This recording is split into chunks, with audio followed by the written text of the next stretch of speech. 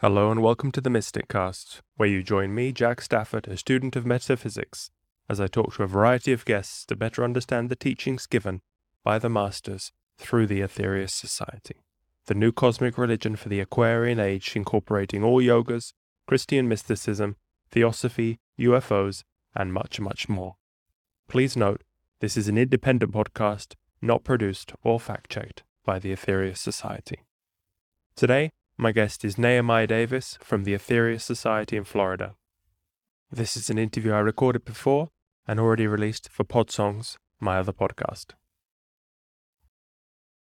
Maybe if you could start with the interview just by telling a bit about yourself, about how you grew up. That's quite good in context, maybe. I grew up in a household that practiced yoga. My parents were practicing yogis. They were into metaphysics on the philosophical, Hindu, and Buddhist type metaphysics, and Christianity. And they raised all their kids the same way. So we grew up with a vegetarian diet. We never ate meat. At least I didn't. As you know, they raised us in a way to observe the presence of God at all times. We woke up, the first thing we did in the morning was wash our face, mouth, and then pray. And no one left the house until they prayed. And it's strange because now I can't find the time, but they found the time when doing summers and weekends and holidays and on a weekly basis to make sure that we learn certain things like yoga, or yoga breathing exercises, meditative exercises, and make sure we practice. And they made it their life mission to guide us into these teachings. And really, I that's all I knew. I didn't know anything else. I was raised in these teachings.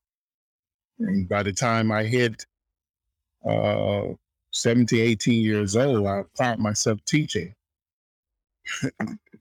at different centers. I just went there just to explore, and then people started asking me questions, and I had the answers, which shocked me because I didn't realize that most people did not know about this stuff. And that was in the late 70s, and I've been teaching ever since. So you grew up, was it on the Bahamas? Was it the islands? No, I grew up in South Florida. Oh, okay. My parents was from the islands, but they moved here. They moved to the United States, and my father, he grew up in the islands. He went to school in England. Oh, yeah. And and once he graduated from there, and he worked there for a while. And he ended up here on a contract. He came to the United States on a contract. Oh, so he was originally yeah. Well, yeah, he was originally from Bahamas, but he went to school in England, and then he ended up back in the United States on a contract, on the English contract, and I was in New Jersey, the New York area, and then he made his way when he decided to stay here. He made his way down through Georgia and eventually Florida, and so he was close to his family in the islands, and then we came about. It's funny when people think about a yogi family, though, they wouldn't say, they think you must have some connection with India. Well, I mean, you'd be surprised. I mean, one of my great, on my mother's side, her great I think it was her grandfather. Her grandfather was from India. Her mother was her mother came from the Virgin Islands. Yeah, and her father was from India, or he was Eastern India. I think he may have been born in the Virgin Islands, you know, but he was East Indian. And then a lot of the a lot of the teachings, it's not exclusive to India. It's everywhere. And my father's grandfather was also he was a metaphysician himself, a very powerful metaphysician. So that practiced yoga, had advanced to a very high level. Although he didn't use his powers the right way all the time, but so he was grounded into these teachings from childhood. And your father was a very respected man in the district. People used to come with him with questions, or if Yeah, they needed healing or prayer. yeah. People came to him for healing. They came to him for prayer all the time. It was always a revolving door. Yeah. And he had his miracle healings, you know, and he was very respected in that circle of knowledge and service. So how? And he joined the Third Society in the '60s. He came across Dr. George King teachings in the '60s, and then he made sure the whole family adhered to those teachings. So, so that's how we were raised in the teachings. He found the teachings like a year before I was born, I think, about a year or two before I was born.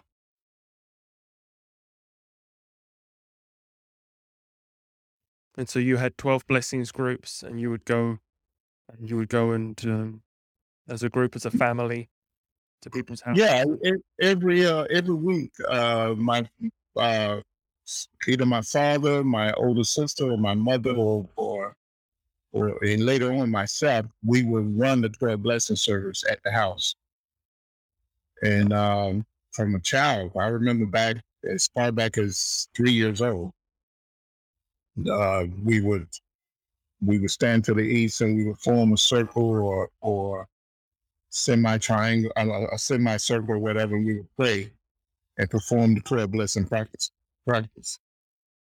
on a weekly basis, and sometimes 2 or 3 times a week. So and then later on, as I grew older, um, my brother would lead the services, then I would lead the services, my older sister, and sometimes my mother, other than my father. The majority of the times my father led the service. But we would give him a break and we would start leading the service. And we would have people over. And then by the time I became I think about 18 years old, I started leading the service outside of the house. I would go and hold services at different centers and people houses, and we would do healing, and we would go to healing circles all over the county, all over the Miami-Dade County. Yeah. And so all the time you were doing this, you were also practicing mantra and pranayama. Yeah, I did. I practiced pranayama and mantra on a regular basis. I prayed on a regular basis. When I was young, I used to do it for 2, 3, 4 hours at a time every day. Um, I started, had to be around 12 years old, 11 or 12 years old, and I would do that on a regular basis for at least for, eh, for at least about 7, 8 years. I was practicing yoga like that. By the time I got into college and got into the real world, I can only spare 2 hours a day. You know, Sometimes I can go 2 or 3 hours. but not on the regular schedule I had. But yeah, and, and the more I taught on the subject and more I practiced on the subject, the more I learned, the more experiences I had, uh, and I was able to. My desire was to be able to expand on the teachings to give people a greater insight on it, because a lot of people dismiss the teachings as though it's not, there's no substance to it. And but when you can show them the substance, then they take heed and want to follow, or want to acknowledge and try to practice it. So how was it growing up as a young child, and as you do these practices, you develop your psychic powers, and things are Mhm. obvious to you which no one else can see or hear. How was that? It was different. It was I didn't know it was different at the time, to be honest with you, because I was surrounded with my family. My family was very close, and we had extended family because my uncles and they practiced this yoga too. The uncles that was close to us, the family that was close to us, they were all into metaphysics. So it was later on when I got uh, into middle school or junior high school that I realized that people was totally oblivious to this. And I always had the Dr. George King uh, lecture tapes blowing in my ear, and so from a child, we would pass time just listening to his teachings. So we wasn't really aware until we began to really explore and go outside. And and that's when I was shocked that a lot of people did not know, and people couldn't see auras. They couldn't feel energy. They were totally oblivious to the psychic and emotional worlds. You know, and it was a shock, and so I had to adjust how I speak and what I talk, and it was different. But I mean, I witnessed many things, many psychic things, and I knew uh, things, psychic feats that people could do. My father, my relatives, my brother. I mean, I watched them do all type of things, and I was able to exit my body, especially when I was a child. I was able to when I fall asleep, I would come right out of my body, and I'd be conscious where I am and what I'm doing, and I was able to travel where I want to go. And so it was when I realized that, and my siblings, I would meet my sisters sometime on the other side, and that was a regular thing for us. So to find out that the world was not like that, it was a shock. It was a shock.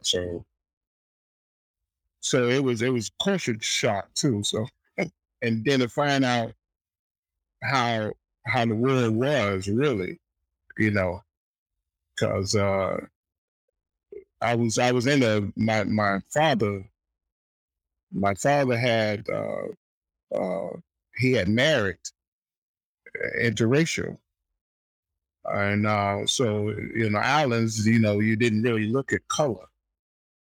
So I had my older sister was Spanish. I had an older Spanish sister. I had an older white sister and brother too, half white, half Spanish. So and then here I was at my guru master was Dr. George King, Yorkshire, yeah. and we followed him. We believed it, yeah. So it was a shock to find out that people had this racial thing about them. As we went out into the world, as we left our little Bahamian town and go out into the world and start interacting with other people, it was a shock. So But and then, of course, the teachings themselves, because we believe in Jesus, Buddha, uh, uh, Sri Krishna, Laose. We believed in all these great saviors and masters, and most people did not. If they followed Jesus, they followed Jesus, and and they followed the religious teachers that supported Jesus, but they totally wouldn't even listen to you about Buddha or about Confucius or Sankaracharya or Sri Krishna. They wouldn't even listen to you about those things. So it was that was a disappointment. That was a disappointment. You said it did affect you, like when you lose some of your faith in your own abilities when you're speaking to a teacher and he's saying you can't do these things, but you can see his grandparents standing behind him, and Yeah, I mean, you look at them like, what's wrong with you? Because you can see their aura, you can see part of their past, you can see some of the relatives who might come in the room at the time, and but yeah, they are totally oblivious of those things, totally oblivious of those things. So but I had to deal with that and just move on. And then I had to realize that you couldn't convince everybody. Everybody was where they were for a reason. And in time, people will learn, experience and grow a little bit more, and then come to a realization, and then realize that they are much more than what they are. They will realize that their existence extend further than what they ever could imagine. So still be hard to get used to it now. I mean, yeah, it is. It's hard to get used to it. It's amazing the shell and the bubble that people put themselves in. It's just amazing. They see this teeming life all around them, and the answers to that life is all around them, and they totally ignore them. But yet the physical scientists will come and tell them that you cannot destroy energy. Energy cannot be destroyed. And that they don't even realize what the scientist just said. What is the ultimate energy? The ultimate energy must be what? Consciousness. Because consciousness is the thing that drives energy. So if consciousness drives energy, then can consciousness be destroyed? It's just common mathematics. But people don't think about those things. If energy cannot be destroyed, then consciousness cannot be destroyed.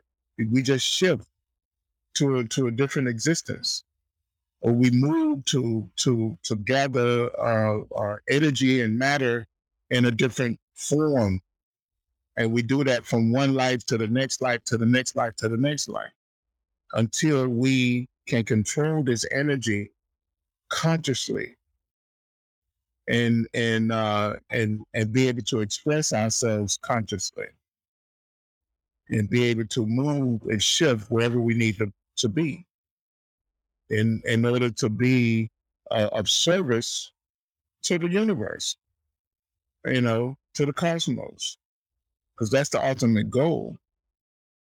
The most important things in life that holds life together is the sun, the moon, the planets, and whether they give of themselves 24/7. They give service to us 24/7. Unconditional. They just give of themselves, and as long as we continue to respect their service, then we can stay here. If we don't, then we have to leave. Simple as that. So, but people don't see that. They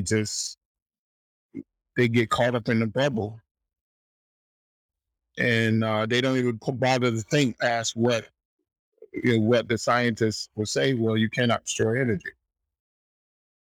And they hear it and they dismiss it just that quick.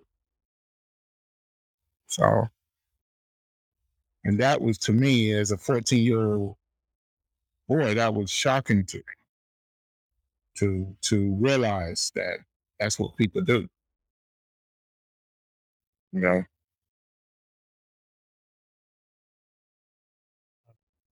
On the podcast, I've already interviewed a few scientists, and one scientist who was quite outspoken about how wrong science is, these dogmas, and there's these 10 Mhm. dogmas, science, Mhm. how it's misguided. So I was thinking of trying to expand, because I was thinking how to use this opportunity to speak to you, because it's a great privilege, and to ask you. And I was thinking I could ask you about humanity's dogmas, but then I was thinking I googled the biggest questions in life according to the science magazines. They are, and so maybe. Well, you never assigned me to cut you off, but you know what science really is? It's the study of God's creation. Scientists only study the laws that make things what they are. So if you believe in an absolute power, and that absolute power can only be everything there is and everything there could be, which we call the absolute or God, then what is the scientist doing? The scientist is trying to discover how this happened. So they're trying to figure out the mathematics or the mechanics behind how these things came together to manifest itself in the way it manifests itself. So of course they're gonna get it wrong as they move forward looking at all these things. Because why? Because they only look at one realm at a time. Sometimes they look up and look at multiple realms of existence. But in the physical realm, there's another realm, there's another realm, and there's all these realms that's holding up the next realm. You know, you when you see something physical, do you ever think that that's just solidified sunlight? No one really thinks that, but that's what it really is. Because what energizes that thing? Even the consciousness that holds the matter together have to pull on the energy of the sun, and they have to pull on the reflective energy of the moon, and they have to pull on the reflective energy of the earth, and that reflective energy that makes up the earth. So when you study anything, you have to study it on multiple realms of existence, on multiple operations of energy, even the energy that we can't see or even can't conceive of. So that's when science get it partly right, they're not completely wrong. If they did get it wrong, you and I wouldn't be communicating with each other. I'm in Miami and you're in Italy. Yeah, I mean, so don't be hard fast to put down science. Science is only the study of God's creation.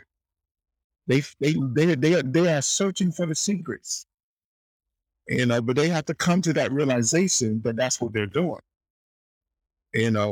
Some of them just want to know how things work. But what is that thing? All things can only be that one life, and that one life is the absolute. It's God. So Science with and the science and the mystics understand that. The mystics understand, They say the science without God is the soulless wanderer of the night. right? Okay, well, the first question I found is, where did we come from? People ask that. So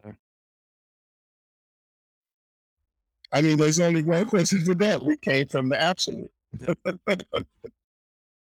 We came from the absolute. You know, how do we evolve? That's another question.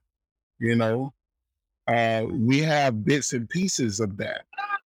We have bits and pieces of that. We have bits and pieces of that from hold on for a minute. And what we're told is that when the absolute decided to bring about this manifestation called the universe, we understood that it happened in successions, in a sense, although everything came about at the same time. But you have to think that maybe the supreme laws of creation was there first, and then the supreme laws of creation released a sound to create lesser laws of creation, and then they released a sound to create other lesser laws of creation, and then the supreme laws of karma came about as a framework to make sure that everything in creation follows a procedure or law, or is governed by the intelligence, like a network of mind, which is what we understand what shit is. Now we're told that this sound, when this sound was released, this sound was actually Shati, which they call, in the ancient books, they call it, the initial sound was Vak. And in that Vak was Nata, and Nata carried the Shati power, because everything is Shati, carried it out into the universe, and then everything is formed from the Shati, but it follows the laws of karma, which is a framework of intelligence, of intelligent movement. And within all of that, you had the 4 principles of Shakti. And we know that the first principle was Nani, which is wisdom, which is intelligent, which controls all intelligence. The next one was Chitta, which is mind, universal mind, which is like the network that everything works on. And then you had Prana, which is this all power. You know, it's all power.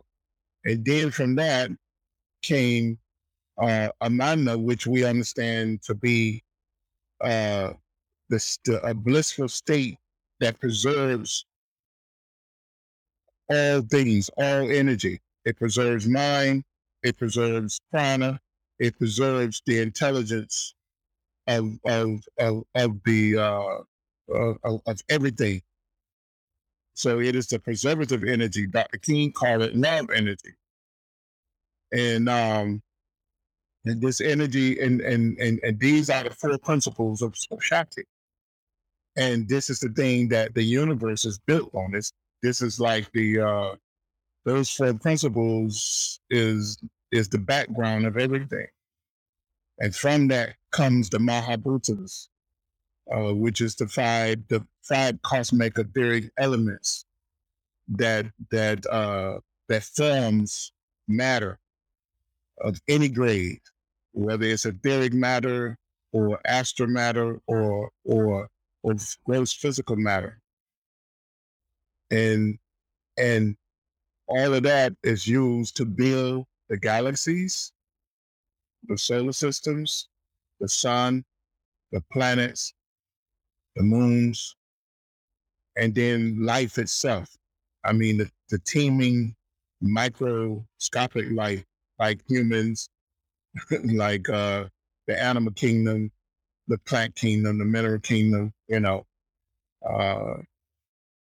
And it's just a combination or formula of those energies. And really, the scientists have said the same thing. They came to the same conclusion. They just don't like to introduce God about They it. have that one free miracle. Yeah. So, I mean, when they describe the electronic magnetic spectrum that flows from the sun, they describe the atoms breaking into that electronic magnetic spectrum, and from that comes the different colors and the different texture of matter. So that's how you have electronic uh, uh, electronic configuration of anything, because how it breaks into the energy, the central energy flowing from the sun. So they come to the same conclusion. I'm sure they read the same ancient books that we read, but they want to describe it in a different way. you know but it's all theirs. It all makes sense. So I mean, ultimately that's where we came from. um Ultimately that's where we came from. So people also ask, is there life after death? Well, like I said earlier, life, to my understanding, you cannot destroy energy. You cannot destroy energy. You cannot. You cannot destroy. Hold on for a minute. You cannot destroy uh, consciousness, because consciousness is a thing that holds energy together.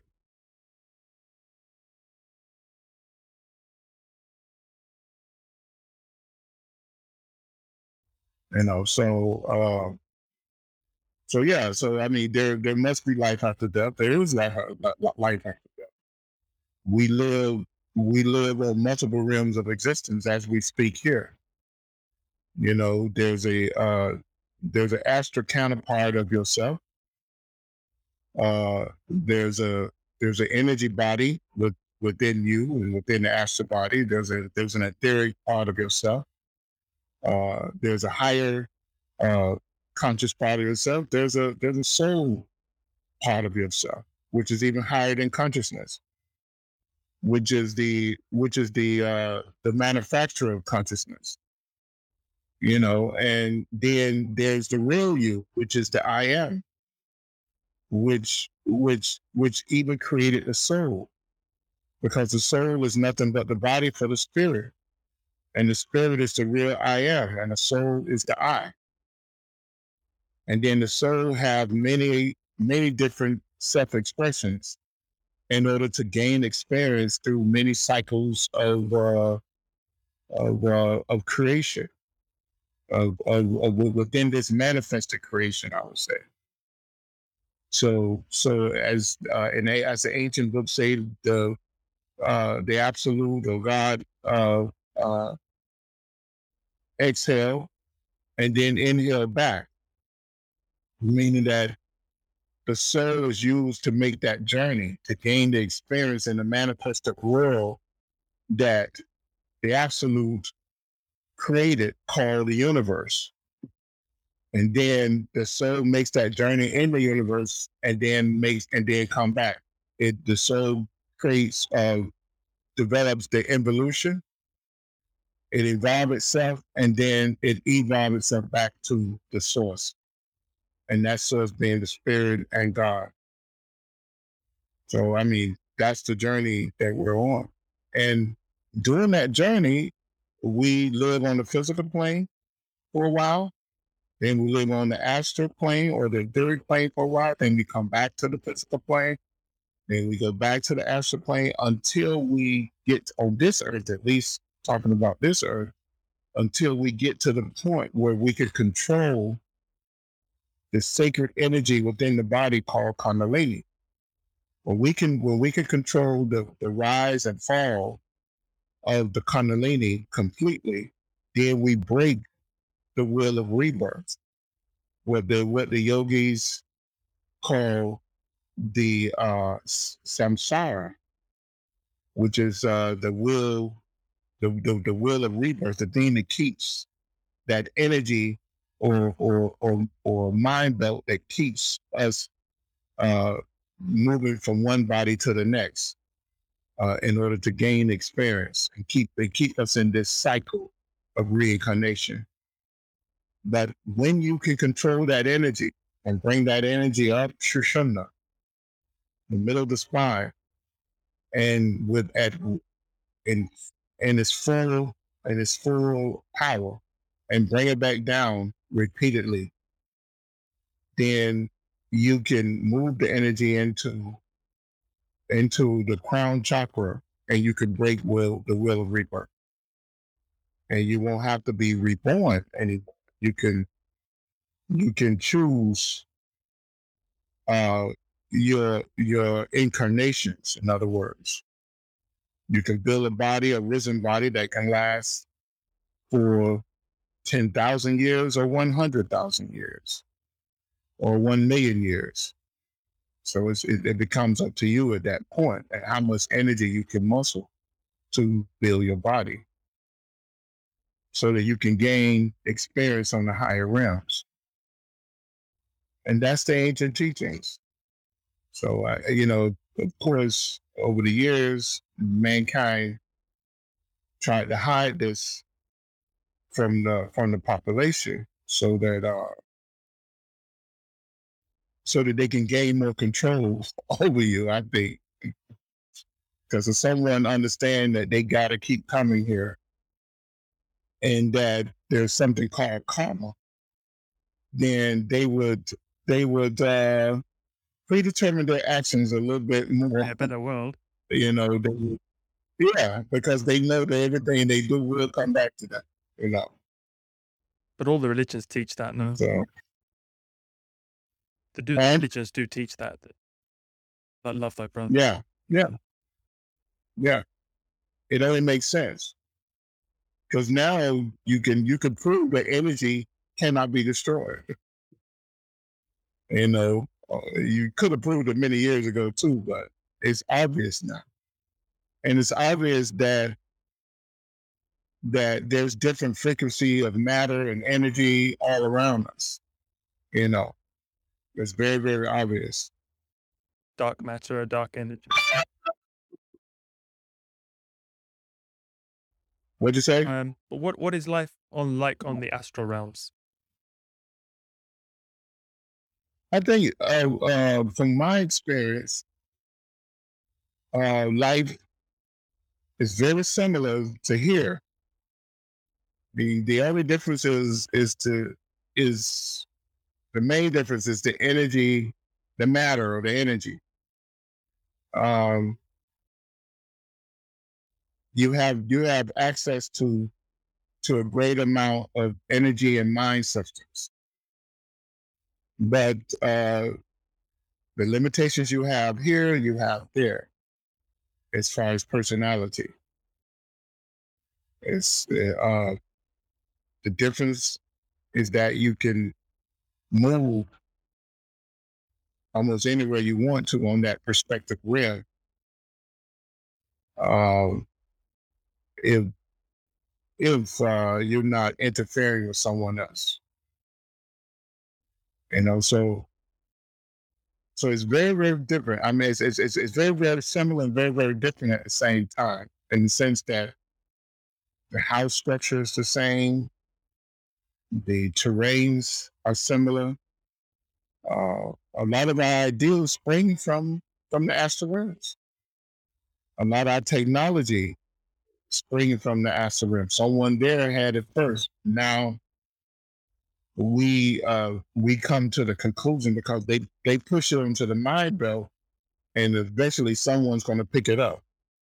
It's the same way we notice when we study history that the telephone was created on 2 different continents, or 2 or 3 different continents at the same time,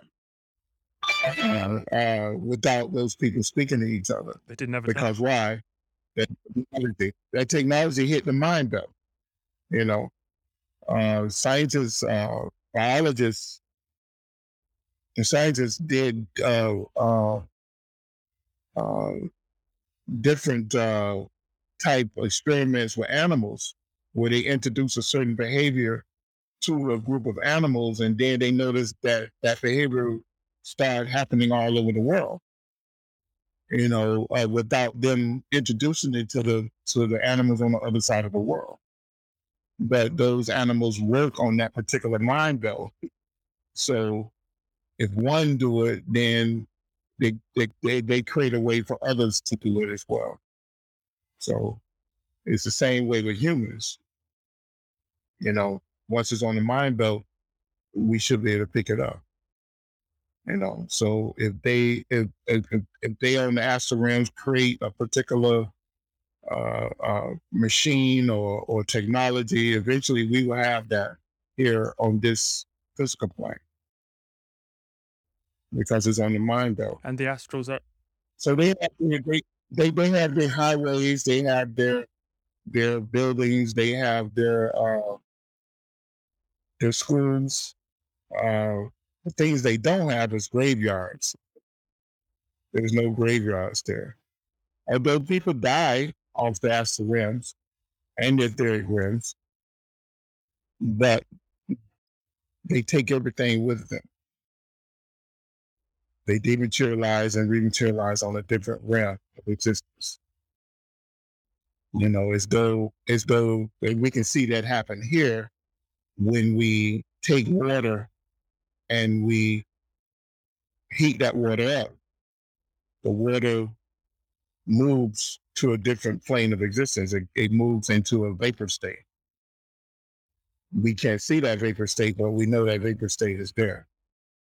The water, you can have liquid water, then you freeze it, and the water, it contracts and it takes up less space in a frozen state than what it would do in a liquid state or even a vapor state. So we know that type of science and technology or understanding exists. On the astral planes, they vibrate to a different plane of existence, either a lower plane or a higher plane when they die from that plane. But it's still right here in this exact physical location, but it's just a different octave of manifestation. Yeah. Taking up the same space we're in. Yeah. At different levels, though, from what we understand. And you'll notice that if you ever start astral projecting, you'll notice that if you go to the lower realms, you seem to go down. If you go to the higher realms, you seem to float up. But it's still taking up the same space.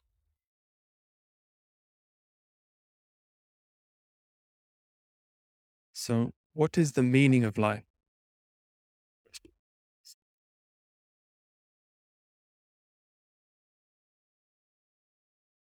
Go ahead, you froze. So, what is the meaning of life? I don't really know the meaning of life. I can't say that I know the meaning of life. I know bits and pieces of it. I can't say I know the real meaning of life. So I can't say that. I know that we need to.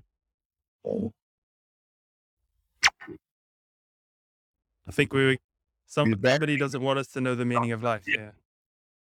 No. I know we need to be of service to each other. I know that's one of the key themes in life, that we need to give of ourselves more to each other, and to recognize that every living being is a divine spark of God. And I think we'll be a better people if we begin to do that. People tend to dismiss you for the least little thing. And people tend to second guess you because of who you are, where you are, and what they think you are. And immediately,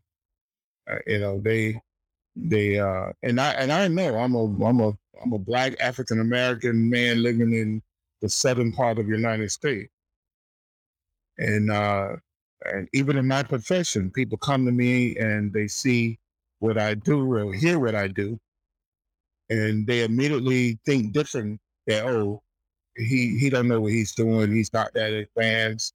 in his, even though I've been doing what I've been doing for 30 years.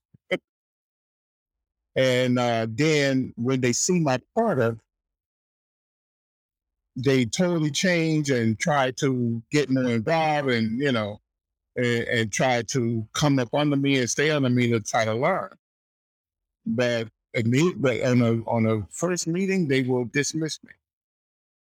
They will tell you this just because of who I am, who they think I am, and the color of my skin.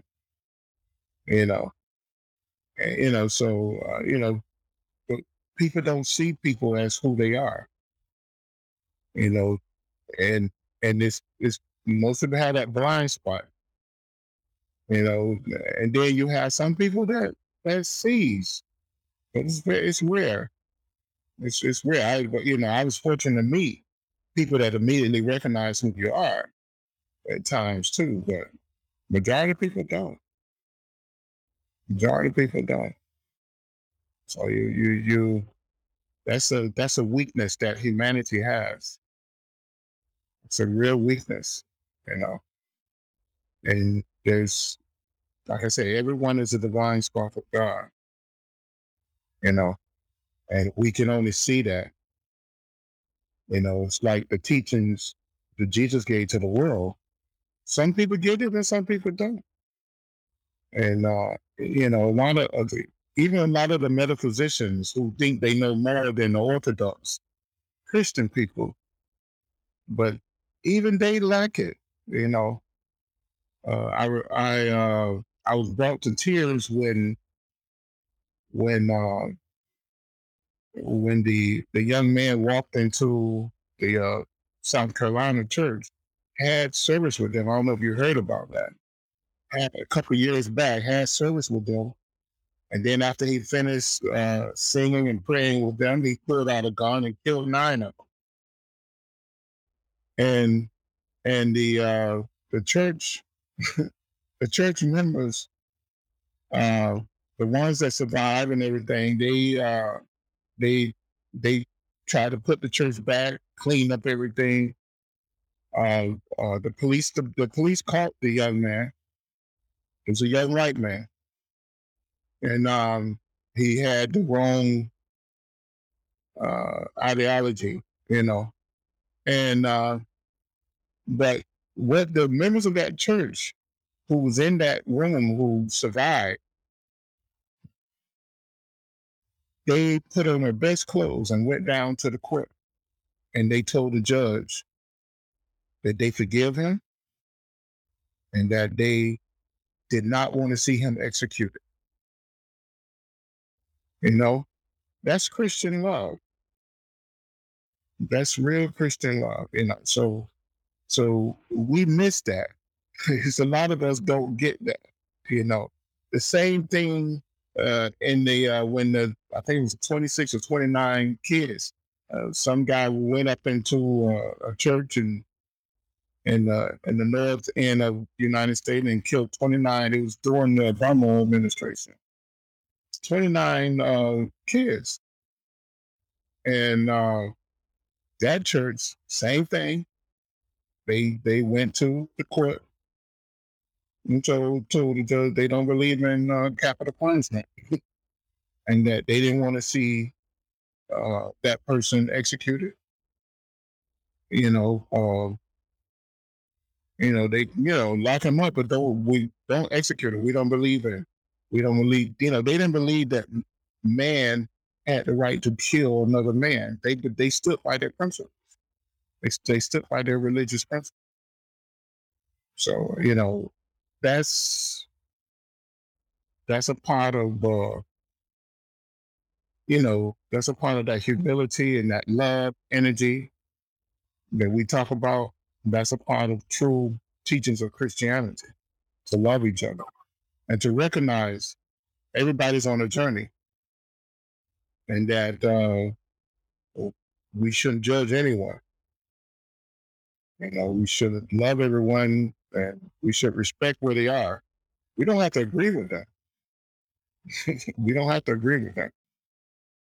But we should recognize where we are, that unless we're given the common authority to do a particular job that forces us to do to move them from one place to the next. It's not our job. Only thing we can do is give service, teach, and hope that they come to a realization of themselves. You know.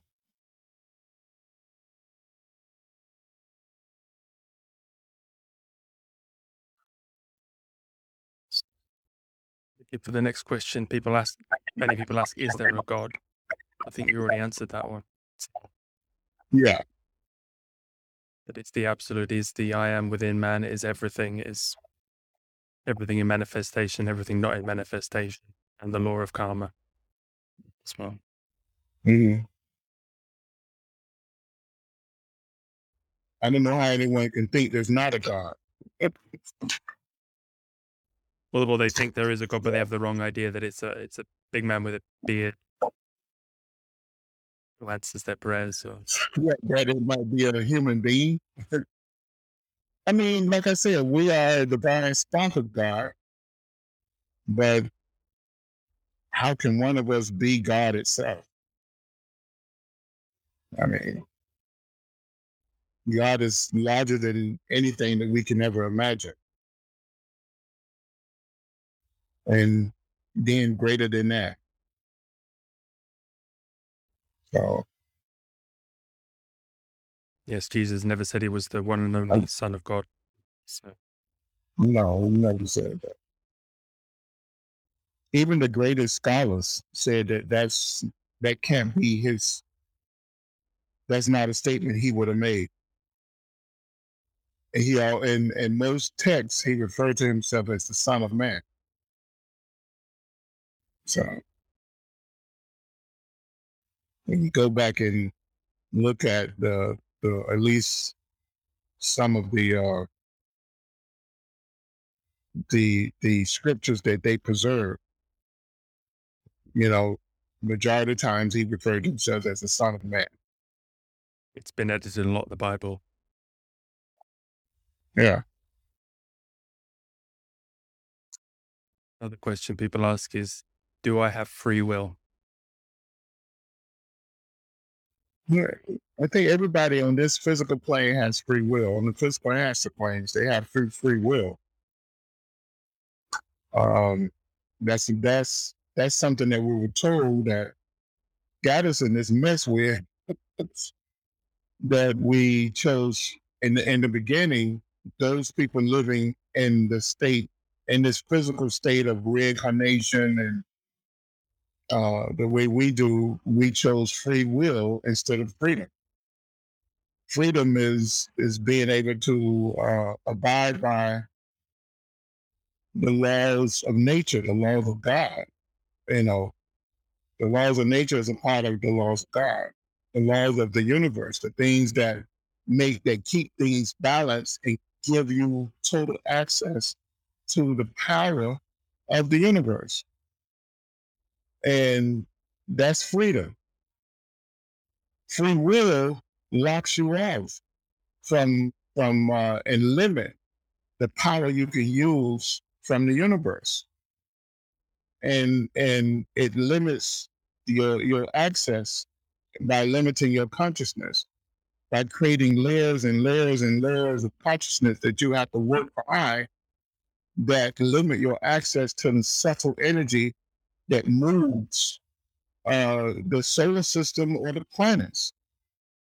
Once you break those layers of consciousness off, then you have the power to move a planet or to move a solar system, but you don't because you follow the law. And that's the difference between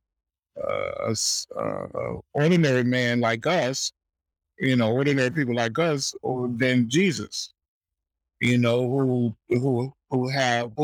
really one of the lesser lords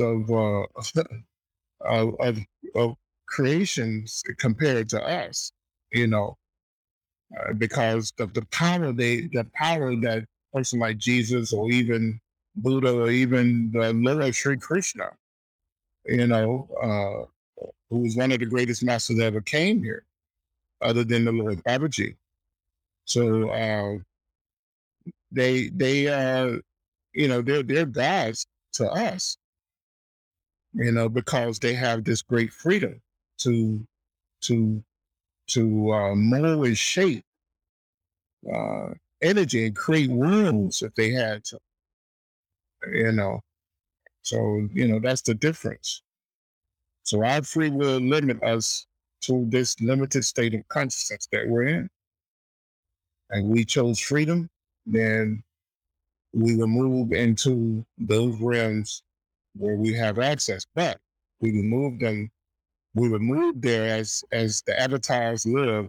You can only be an avatar if you follow the strict laws of karma, which which makes you a server of mankind, which makes you one who is willing to serve and give of yourself to all life, even the microscopic life here on earth.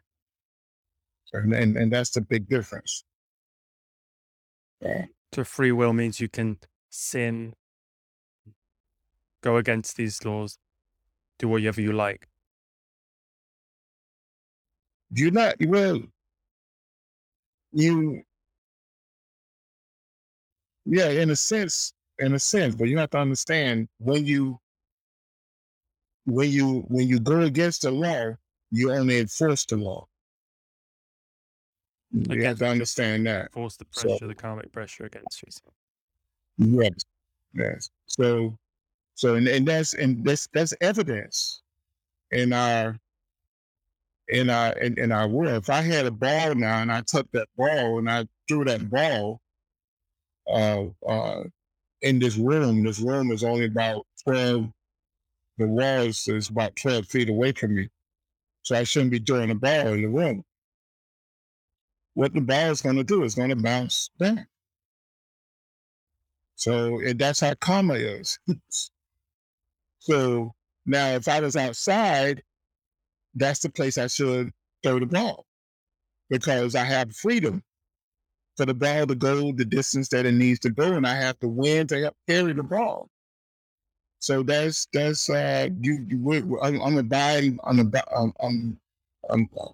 I'm abiding by the laws. I'm working with the laws there at that time. In this restricted room where there's no flow of real air, there's no room to throw the ball, I'm restricted. So therefore, I shouldn't do those type of activities.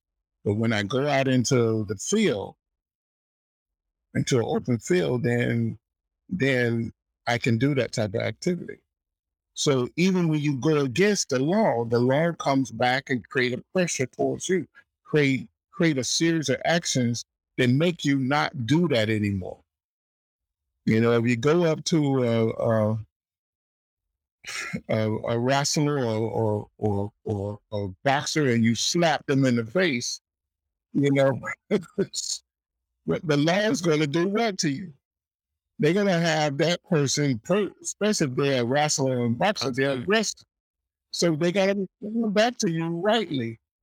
So knowing the law, you don't do that. You greet them in the manner in which they need to be greeted.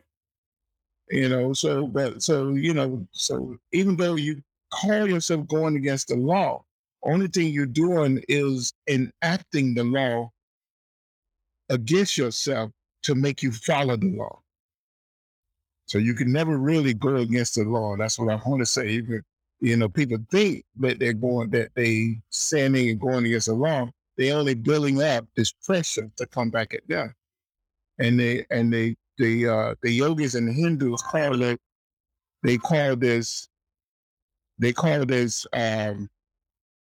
samskaras. You build these mental scars up within your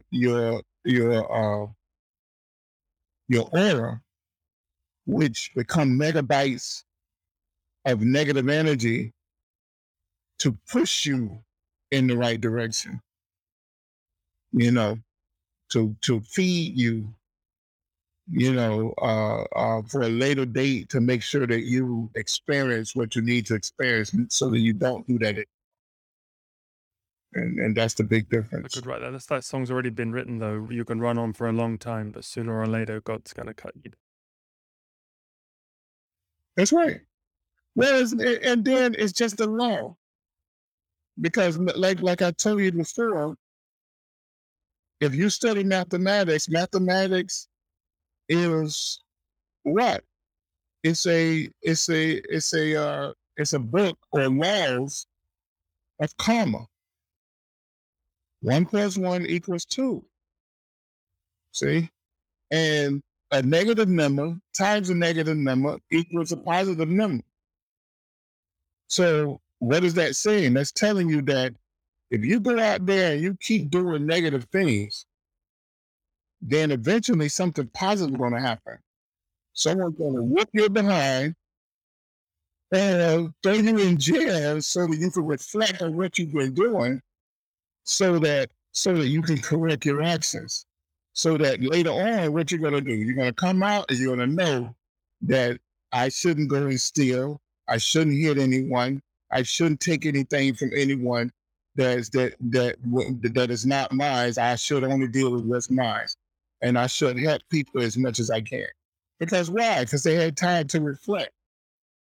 They had time to go into their mental self, because they can't really express their physical self because they locked in an 8x9 cell, and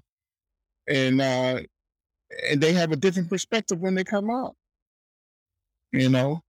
So, or if they end up with a broken leg from doing something stupid, that leg is all that pain in that leg is always a reminder to them that I shouldn't have did that and I need to do better. So negative multiplied over and over and over always create positive, and that's the law of karma. So you build that pressure up that's going to come back and hit you. To do what? As Dr. George King said, it's a pressure towards conformity to get you to conform to do the right thing. So that's the big difference. Some of the best priests are ex-criminals or have been done time, had hard experiences. Yeah, they are. Some of the best. I know some of the best Orthodox preachers I ran across. They were ex-cons. They lived the life of crime. They probably never went to jail, but they lived a life of crime that brought tragedy into their life, which changed them. Which brought about a complete change over them, and made them realize that they need to give the rest of their life to service. And a lot of these criminals are very intelligent. They're very intelligent people. When some people talk about free will, though, I think they mean it in the misunderstanding that it's can I predetermine my thoughts and actions, or is my life predetermined? Yeah, but I take the definition of free will from His Eminence, Dr. George King, which makes more sense. Another thing Dr. George King tells us, he said, enlightenment is predetermining all your actions. That's real enlightenment. And that really makes sense. I'm a student of science. So when I look at a clock, a perpetual clock, you wind it up and it keeps going, or you put a battery in it and it keeps time. The person who came across that knowledge, discovered that knowledge, they knew how to predetermine the actions of that machine, so that 24 hours of the day, it keeps time, and 365 days out of the year. So when you look at a car, it's the same thing. It's predetermined action. You know, you stick a key in the car in the ignition fires down. And in the old cars, at least that electronic ignition, it hits a relay system. That relay system hits a cylinder. The cylinder hits the starter. The flywheel. The flywheel turns to crankshaft, and now it gives a spark to the engine, and now the engine is running. You know, the piston is running and filling up that combustion and allowing you to move forward.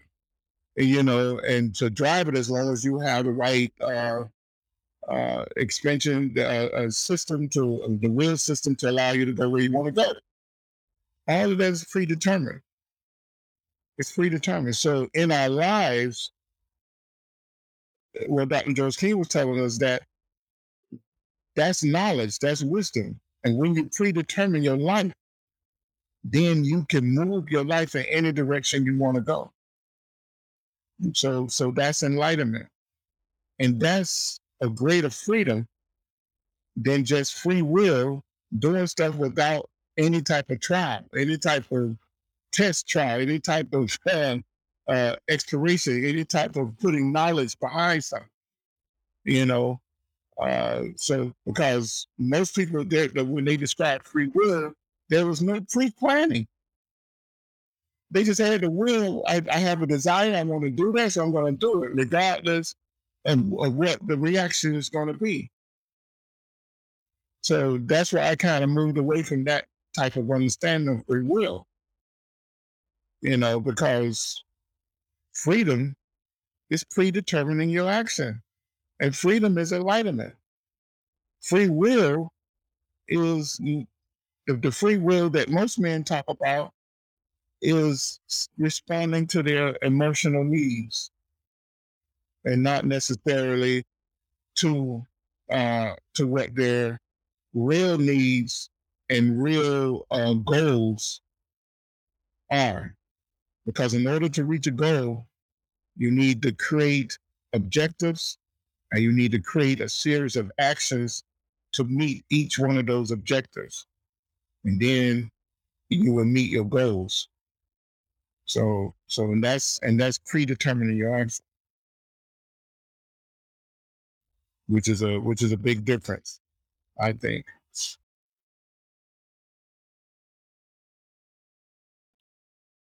So the next question many people ask, the biggest question in life is, are we alone in the universe? I mean, I don't know how anybody can think that we're alone. You look up into the sky, it's teeming with light, and scientists tell us that light is solidified what? I mean, matter. I mean, matter is solidified light. So if it's teeming with light, then and we look at all the light we have here from the light we get from our sun, then there must be a lot of life out there. You know, so to me, it's almost insane for someone to even ask that. In my opinion, I'm sorry. You know, Science without thinking, though. I'm not thinking. I mean, where there's light, there's life. You know, and when we look up into the sky, there's a lot of light. So it must be a lot of life. You know, and now scientists can they can look into the different spectrums of the electromagnetic spectrum, and they realizing there's organisms there that we didn't know about 50 years ago, 100 years ago, when they tell the different when they enter into the maybe infrablue or infragreen or whatever, you know, part of that spectrum. You know, they realizing that there's life forms that's invisible to our physical eyes, which the mystics have said that for thousands of years. You know, so what about the solar system? What about the galaxy? What about the universe? What are we not seeing? You know, or I mean, we need to think about what we see and what we look at and what our limitations are. We have such great limitations, you know, and we need to think about the discoveries around us, that science have made, and look at them from a metaphysical point of view, because it is metaphysical. The science didn't make them; they discovered them. Uh,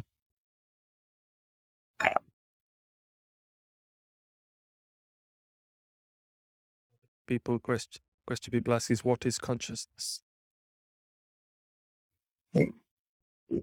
Consciousness is a vehicle of perception. That's what it is. You have different layers of consciousness, and you have different existence of consciousness.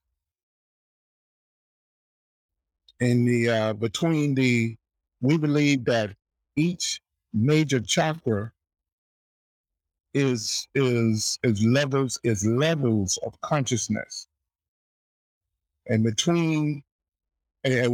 believe that most of the population of this world exists within the base chakra consciousness and the sex chakra consciousness. And between those two layers of consciousness, you have, the yogis tell us that's equivalent to 118 realms of existence that we live on and we need to conquer. And until we conquer that, we will not enter into the realms of adepture. Are those the astral realms? That's the physical and the astral realms. Right. Because if you think about it, the way they describe this in order to educate us is the base of the spine is surrounded with a lot of hard substance, right? Which is the hip bone and the spine, and it's a lot of bony structure. So that represents the physical plane of existence. And because the sex and the base of the spine is so close together, it also represents the self-conscious astral and mental worlds. In fact, the ancient science tell us that man's consciousness resides at the sex chakra level. His consciousness started at the base, his self-conscious started at the base chakra level. So here we are in this emotional, astral and physical, mental state of existence at these two chakras. And we move back and forth between 118 realms of existence. And that's our flux. And we're stuck there until we begin to control our physical desires, our emotional desires, our mental desires that attach us to our physical and emotional desires, and focus our concentration and consciousness and move our consciousness up to the solar plexus and heart chakra. But in order to do that fully, we must conquer those 118 realms of existence.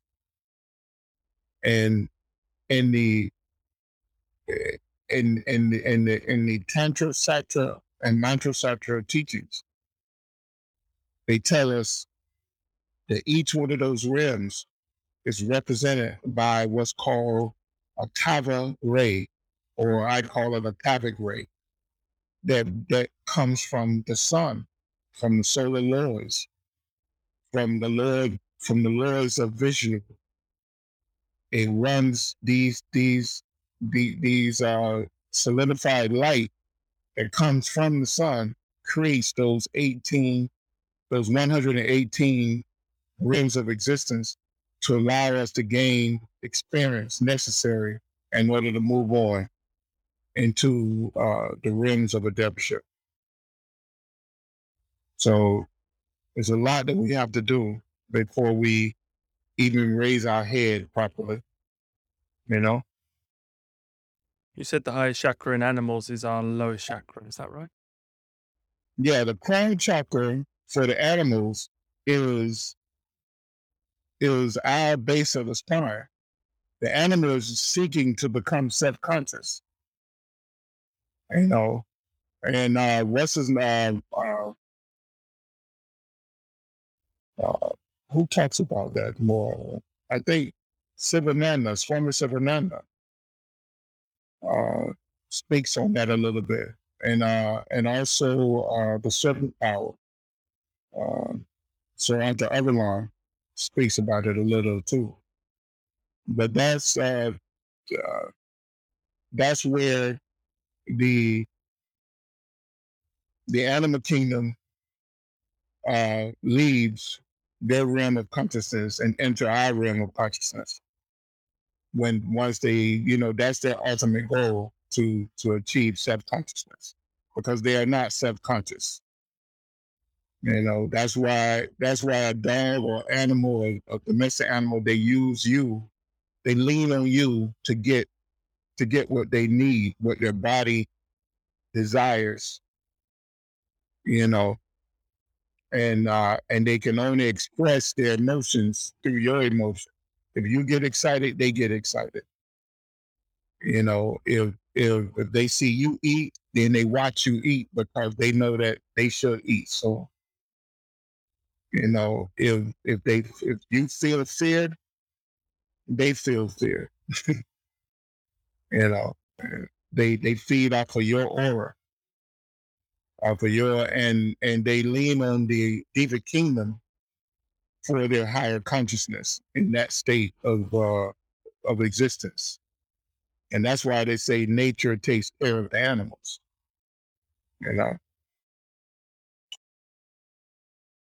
That was something I wanted to ask you about. It wasn't really one of the biggest questions, but about the Devic Kingdom. Do fairies exist like that? Nature spirits?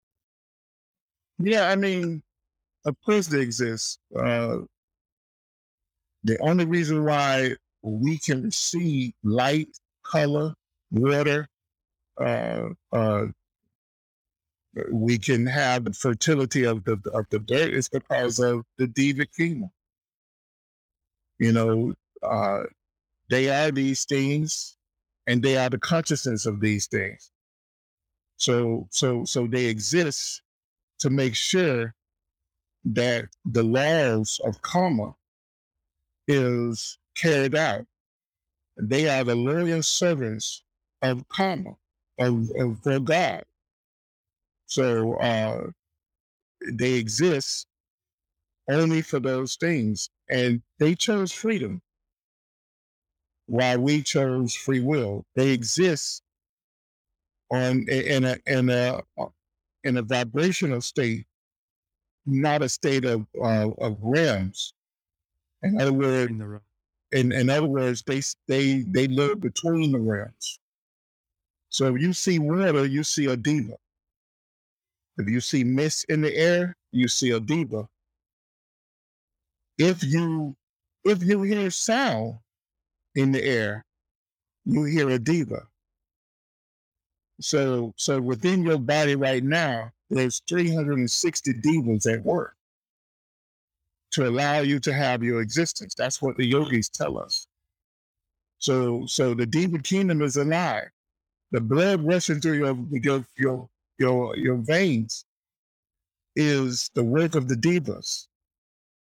The oxygen that's moving through your airways is the work of the divas.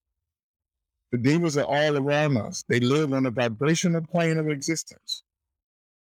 So any man denying them, he is denying himself, because they help create the vehicle of expression for the soul to allow you to express yourself on any plane of existence you choose to.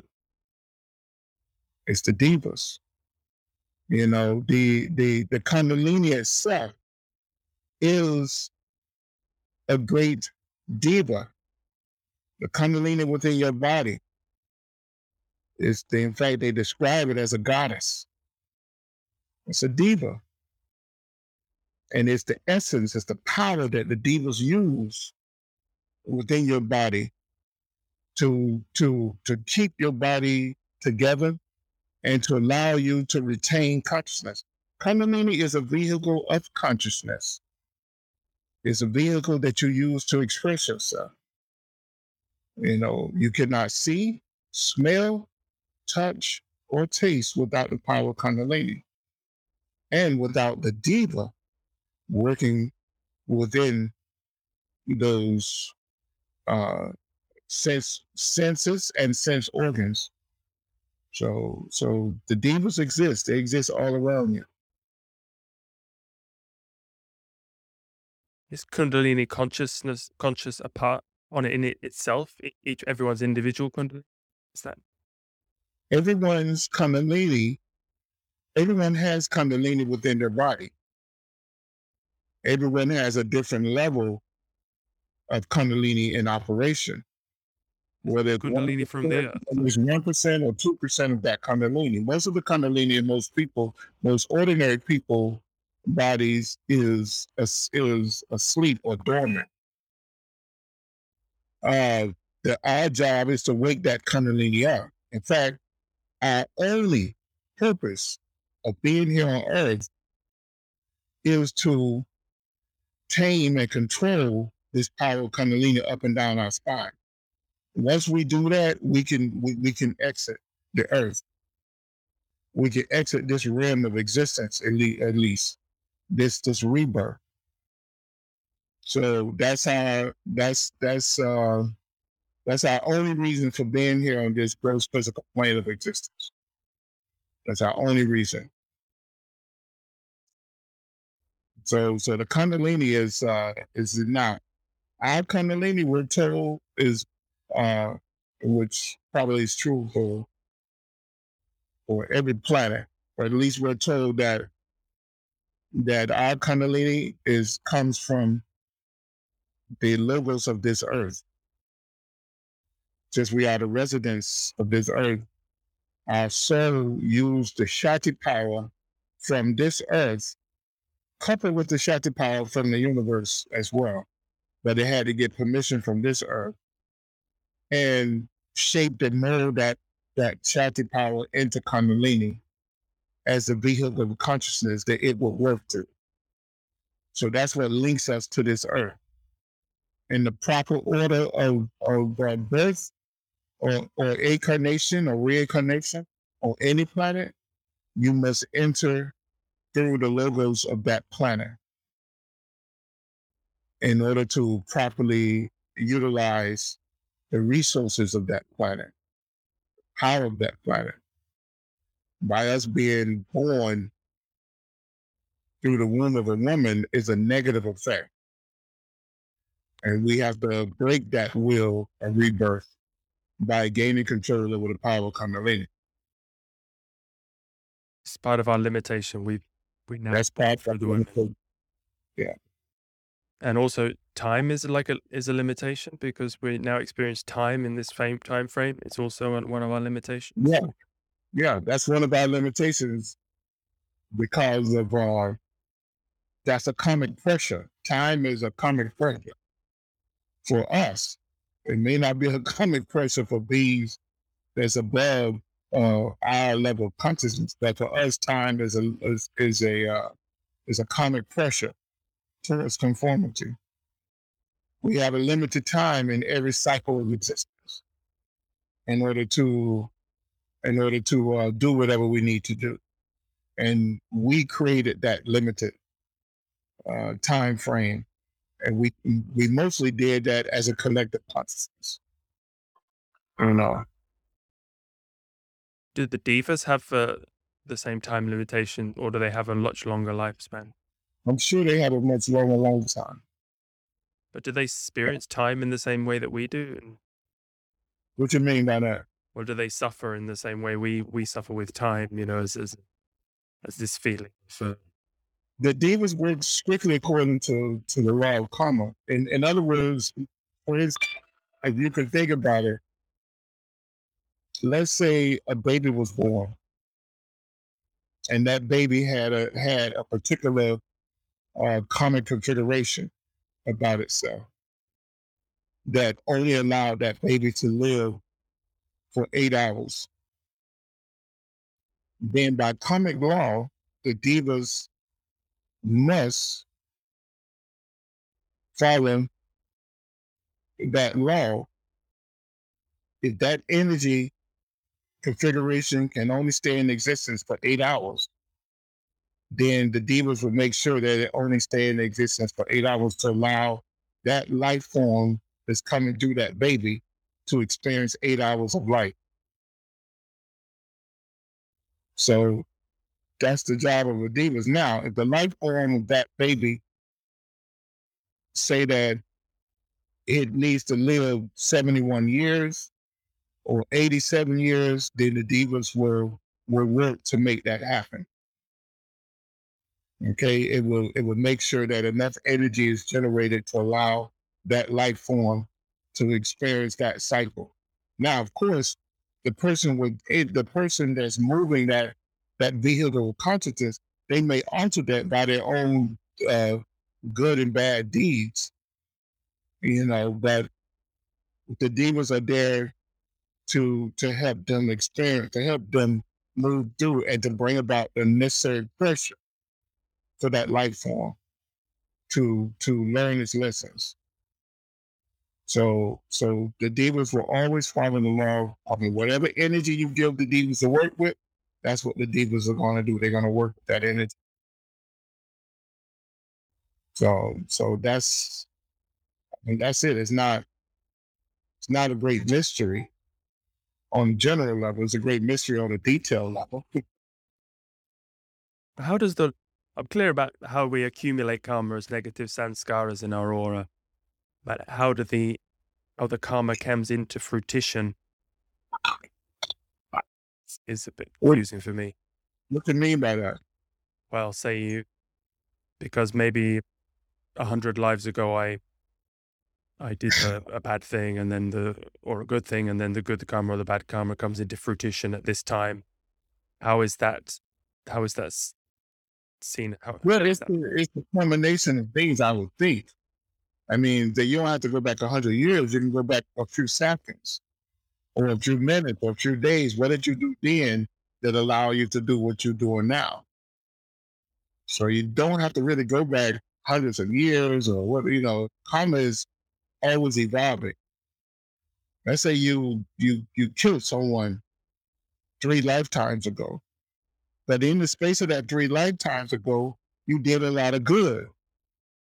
So the action of killing that person may have been held up because of all the good that you did. But sooner or later, you have to pay for that. I have to experience it. I have to experience what it's like. You have to pay for that some type of way. As a lesson. So 3 lifetimes later, even though you backed up a lot of that negative karma that you killed, maybe you didn't bring it up enough. So now something have to happen to you to have you acknowledge that killing. It doesn't necessarily have to be a killing of you. It could be you witnessing someone die or multiple people die. That raises your consciousness out of that level of consciousness that allow you to create that act. So it's not as simple as we may think, but your karma is always evolving. You can do something that can push you back on the negative number line or do something that can push you forward on the positive number line.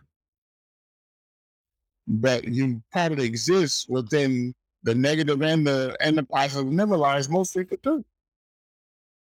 And but it your actions are constantly evolving and pushing you forward and moving you. So you, like I say, you don't have to go back 100 years. Just go back to what you did a few days ago, or a few weeks ago, or a few months ago. Or it doesn't matter, even if I don't remember lives past, there's still things, experience happened to me were for my benefit. They will help me learn. They will change. It's locking with your body. Your body is indestructible. And it's been with you for eons, ever since your initial manifestation. So your auric body, you live in a bubble of your auric body. The same way we live in this bubble of air around this earth. Where you, the soul, you, the I, lives in the auric body. It is, in fact, the auric body is the body for the soul. And it moves you from one life to the next life, to the next life, to the next life.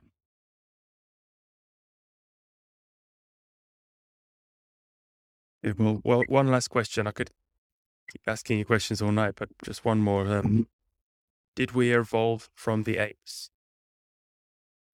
I don't necessarily know that concretely. I think that some mankind evolved from animal, but I don't think all did. Okay, and metaphysically, if you don't need a lesson, you don't gain a lesson. So look at it like that. I know most people say, well, yeah, you evolved from that and then you became human. And, yeah, that might be the case for some, but that may not be the case for all.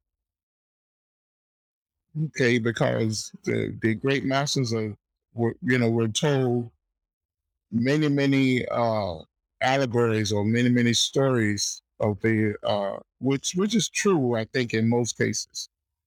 It's just told in a way to give us megabytes of information. And you even have some divas that chose freedom and was working hard, that decided to be born here in the human race in order to help the human race. So did they go through the animal stage first? No. They started from where they are. So and we're also told that you once you reach a human stage, you cannot go back to an animal stage. Fully. I would say that fully. You might be locked into the auric body of an animal as a prisoner, and you may share the body of an animal, but you yourself cannot evolve back to an animal stage. So it's I don't know. I don't think now textbook you say yes, we evolved from mineral life, or we went from mineral life, or we went uh, to the fish life. From the fish life, we went to the animal life. From the animal life, we went to the mammal life, and then we became humans. Okay. Mhm. That's a good way to teach. That's a good way to understand things. But but we heard stories of maybe even a dog. They came to a point of enlightenment because they existed with humans, that in their next life they became a human. So, I mean, that's why I say I can't say that we evolved from apes. So look at it like that. I mean, you have to look at it from different ways, and then uh, as even microscopic life, they gain the experience. I say a collective microscopic life uh, went through a particular experience. I say they were a virus that took out 1 million people. Maybe they gained enough information where they became a collective consciousness, and then they wanted to become human. So you don't know, and you heard of stories like that. You understand? So you can't be hard and fast for certain things. Everything has a consciousness. Everything has a consciousness. Some things have a shared consciousness. Some things have a collective consciousness, and and everything is always evolving, always evolving. We're told that on other etheric planes of existence, that if you build a machine, you can build that machine where that machine takes on a consciousness, and that machine can begin to talk to you and tell you what's needed for it to better itself. Now, does that machine needs to go through the because it's metal and plastic and or whatever? Does it needs to go into an animal stage in order to get to a human stage? You understand? Consciousness is consciousness. If that machine, if the consciousness within that machine can evolve itself without going through the ape stage, then why does it need to go through the ape stage? Yes. But didn't we We're come here told, didn't we come like 18 million years ago from Maldek? Though did that was what I was getting at. no, well, when most humanoids came from Meldak at the time, from the destruction of what's now the asteroid belt, they came as humans. The animals came as animals.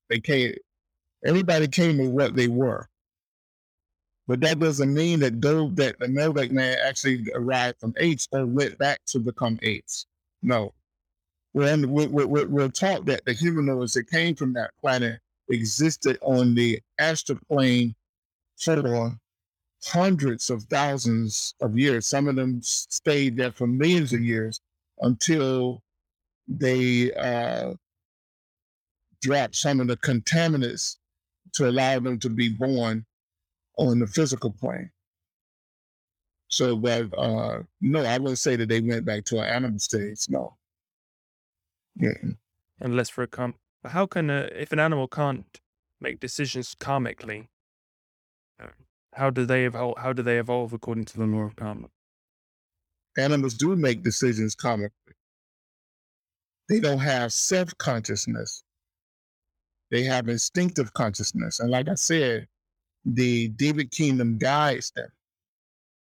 And then also the humans around them guide them.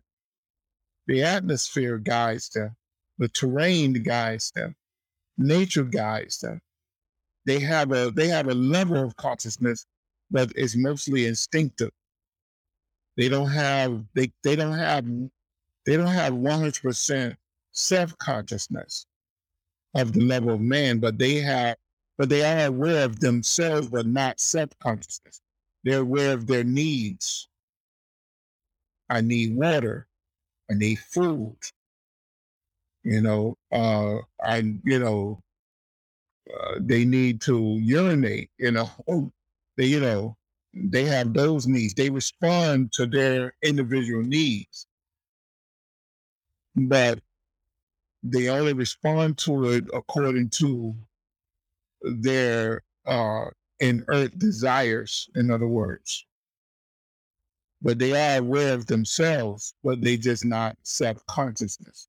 They not, they don't go to the next level of logic and say, I need to, I need to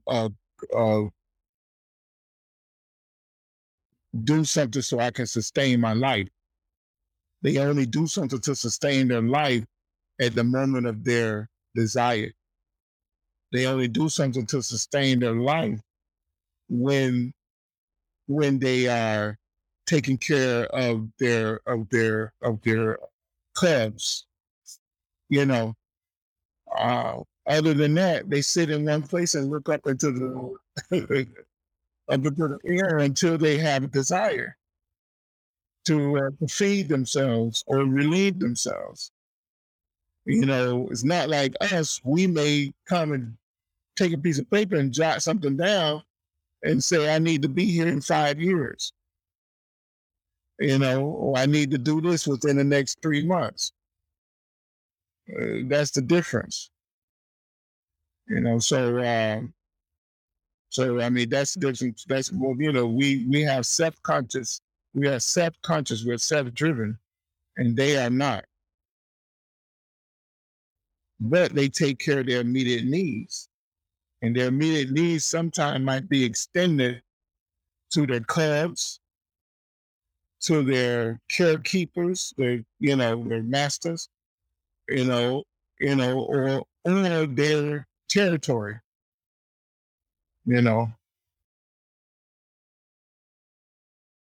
What time is it there, Jack? 9:30. Okay. Well, thank you very much. That was a fantastic conversation. Thank you so much. And I'll say to anyone listening that they can, every week you have anyone could come and ask you questions there. Mm-hmm. Every week you have a Q&A via Zoom. It's on your YouTube channel, Mystic Knowledge. So if anyone has any metaphysical questions, they can ask you.